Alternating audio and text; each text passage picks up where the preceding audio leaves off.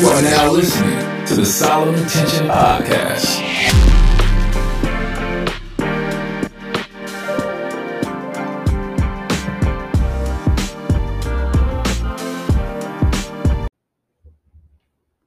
Welcome back to the Solid Intention Podcast. Thank you guys so much for tuning in and for listening. For all of you guys who have commented and shared a review and just kind of been a part of this growing platform, man. It's been great to share, and I look forward to getting into this conversation with each of you. So, guys, as you know, we're continuing our leadership series, and today's topic is all about the insecure leader. I couldn't wait to have this conversation because whether you're listening and you're currently in a leadership role and trying to figure it out and trying to become your best self, or if you're thinking about becoming a leader, regardless of where you are, I think that this conversation will be helpful. I want to start off by saying that as leaders, especially millennial leaders, um, you should never expect yourself to be perfect. I don't expect myself to be perfect. And we all got some insecurities that we got to deal with. You know, Dr. Larry Ross, who's a great mentor of mine, always talked about how important it is that leaders understand how to lead self. And so I want to make sure that I dedicate some time to prepare you all from my experience and some things that I've been reflecting on to help you better manage this whole idea of this whole concept of leadership. You know, oftentimes God calls us to a thing, but we have to kind of grow and learn how to manage it. And so one of the things that I think that is important to talk about is the insecurities that exist in leaders. And so, as I list some of these insecurities, if you find yourself struggling with it, it's an opportunity for growth. Um, but also, it's an opportunity for you to listen to these insecurities that leaders deal with and to ensure that you're doing the work and managing the way that you need to manage to ensure that you don't exude these same insecurities, because it's all about really the growth of you guys as millennial leaders. That's what the spirit of this conversation is all about. So let's get into it. The 10 signs of an insecure leader. So, number one, an insecure leader won't take advice. I'm sure you've all worked with either colleagues or maybe you yourself uh, or who have worked with other leaders. But I think that as leaders, we've got to learn how to take advice from others, people that we trust, of course. So, for example, you got to get mentors. You got to get people that are around you as a leader that pour into you, who can help give you advice on how to handle a variety of situations that you might deal with. You've got to get that support. You can't lead by yourself. Every leader needs to have a think tank or a cabinet.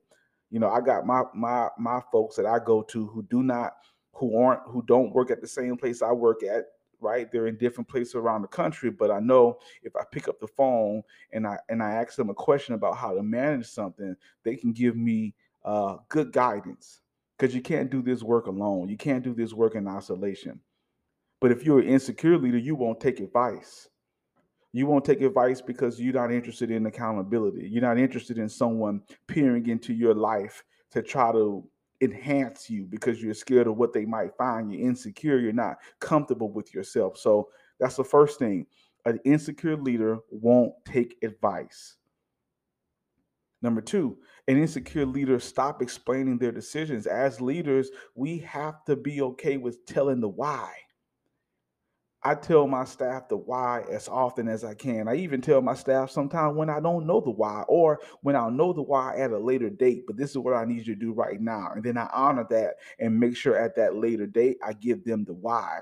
Right? As leaders, we have to explain why we make our decisions. I think that the insecurity lies when you're not confident in your ability to make decisions, and so you don't want anyone to scrutinize. You don't want anyone to challenge you. You don't want so for you, it's just about being a dictator because you find strength and power in dictating, as opposed to being a true leader where you can navigate, encourage, build, support, get buy-in. Insecure leaders don't like buy-in. right? So, number two, an insecure leader stops explaining their decisions. Number three, an insecure leader stop asking for help. As leaders, we have to ask for help. It does not make you a weak leader because you say, I need help. I think it actually makes you a stronger leader because you're able to identify your work streams, identify your areas, and reach out to other people who can support you to do this work. You cannot do it all by yourself. I know it's hard, especially young leaders. I reflect on my life in my early 20s. I tried to do it all by myself because I didn't want anyone to know or to think that I had any weakness. So I tried to cross every T and dot every I and was working in challenging environments and was working until late at night, all because I did not want to ask for help because I thought that as a black male leader, in that environment, me asking for help would be a sign of weakness. And when they see that I was going to be weak, they was going to use that as an opportunity to validate why I shouldn't be a leader. I had to deal with that insecurity and know how to ask for help. Number four, an insecure leader doesn't like feedback. We have to be comfortable asking for feedback, asking people that we lead with. So that means our coworkers or people that are on the same level of us, giving your feedback. And we got to be able to sort through the personal stuff versus professional. Of course, you have to grow and learn that. You can't, but also be comfortable with asking your subordinates or people that answer to you, give me feedback. How am I doing? What can I do to improve? Right? Well, how can I better support you? And don't wait for a survey. As leaders, you should be asking for feedback from people about your work often, not about you, unless that's what you want to know, right? If you want people to give their personal opinions of you, that's fine. I would tell you to be careful about that. But there are some instances where you do want to know how you might be showing up in certain spaces. But keep it about the work and keep it about the communication. So an insecure leader doesn't like feedback. Make sure that you guys address whatever it is in you again, just like the previous that doesn't like people to peer in, right? Number five, uh, insecure leaders love to tell people how to do their job. That's one that I dealt with. I've had to learn over the years that people are going to be people. You got to love and accept people for who they are, not who they're not. But from a leadership perspective, I tried to hire people that bring strength to the table. But when you hire people that bring strength to the table, you need to also understand that that how they go about that day to day might look different. And you got to learn that as long as they've gotten the desired outcome that's in line with the goals and the objectives of the department, then that's where the win is. They're people, they're not robots. You can't control them, right? So insecure leaders love to tell people how to do their job. It's a control thing. For me, I had so much pressure, so I felt like, all right, I gotta pretty much duplicate me in 10 different areas. And so how I have to do that is I have to hire people that are great, but I gotta tell them how to do because I'm the only one who can really do is how it needs to be done because prior to them, I did it all. We have to unlearn that and understand as a leader, it's our job as we're scaling up to build departments, to build frameworks, to hire great people to lead those frameworks, and then let them lead. And be okay if it looks different. Release that control. Be confident in your ability to lead. Be confident in your skill set and your portfolio, and allow them to lead. And so that's something that I've had to learn over the last couple of years. I think I probably stopped, in my probably the last 3 years, I finally kind of mastered that, and I've been able to lead teams in a much more effective manner. So, number six, an insecure leader, they avoid confrontation. I'm one of those type of people. I think confrontation is a good thing. Everything's not perfect. Everything's not hunky dory. Confrontation is where you find opportunities for growth. How you gonna know? How will you know where there's opportunities for growth if there's no confrontation?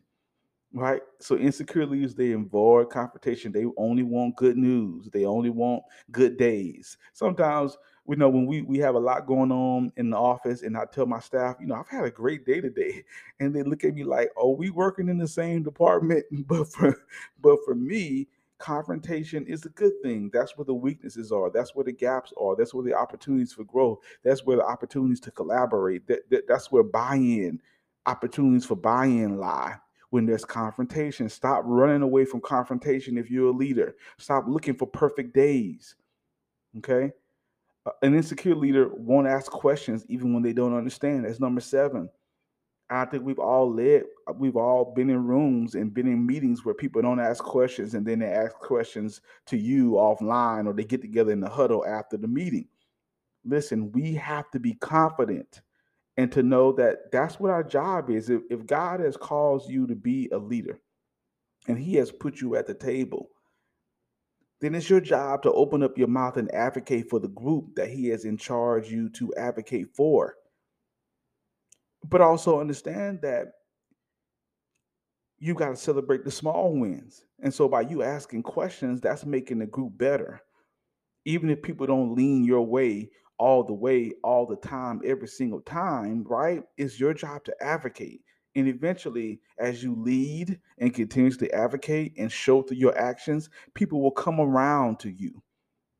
I just believe that like we got to stop looking for leadership to be quick fixes, and we're going to talk about this on another episode. That leadership is hard. If God calls you to leadership, I'm telling you, he's calling you to a hard life in this work.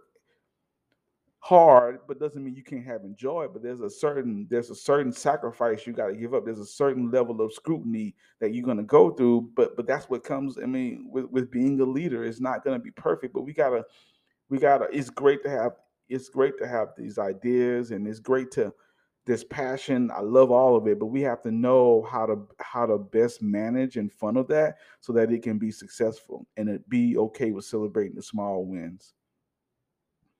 Also, insecure leaders, uh they micromanage people. Man, I could have a whole podcast about micromanagement. Insecure leaders micromanage, and I'm talking about micromanaging all the way down from this is what I want you to do every single day to check in with me when you go to the restroom and check into me when you get back. When you're insecure and you're not confident, you feel like that your role as a leader should be to micromanage, to manage everything around you so you can dictate the day.